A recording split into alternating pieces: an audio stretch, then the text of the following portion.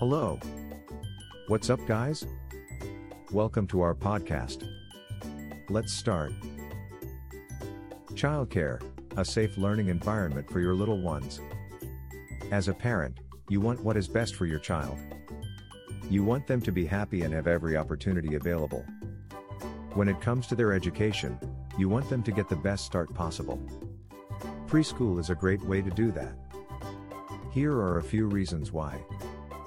Preschool provides a foundation for your child's education. Introducing your child to the basics of reading, writing, and arithmetic will prepare them better when entering kindergarten. They will learn to interact with other children and adults and share and take turns. Preschool helps your child develop social skills. In preschool, your child will learn how to interact with other children. They will learn how to share, take turns, and be a good sport. These are essential skills they will use throughout their lives. Preschool helps your child develop emotionally. A child's emotional development is just as important as physical or cognitive development.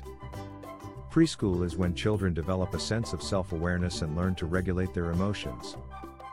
Preschool helps your child develop physically.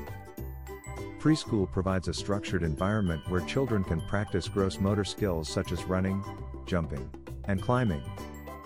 These activities help improve coordination and balance and promote physical fitness and healthy muscle development.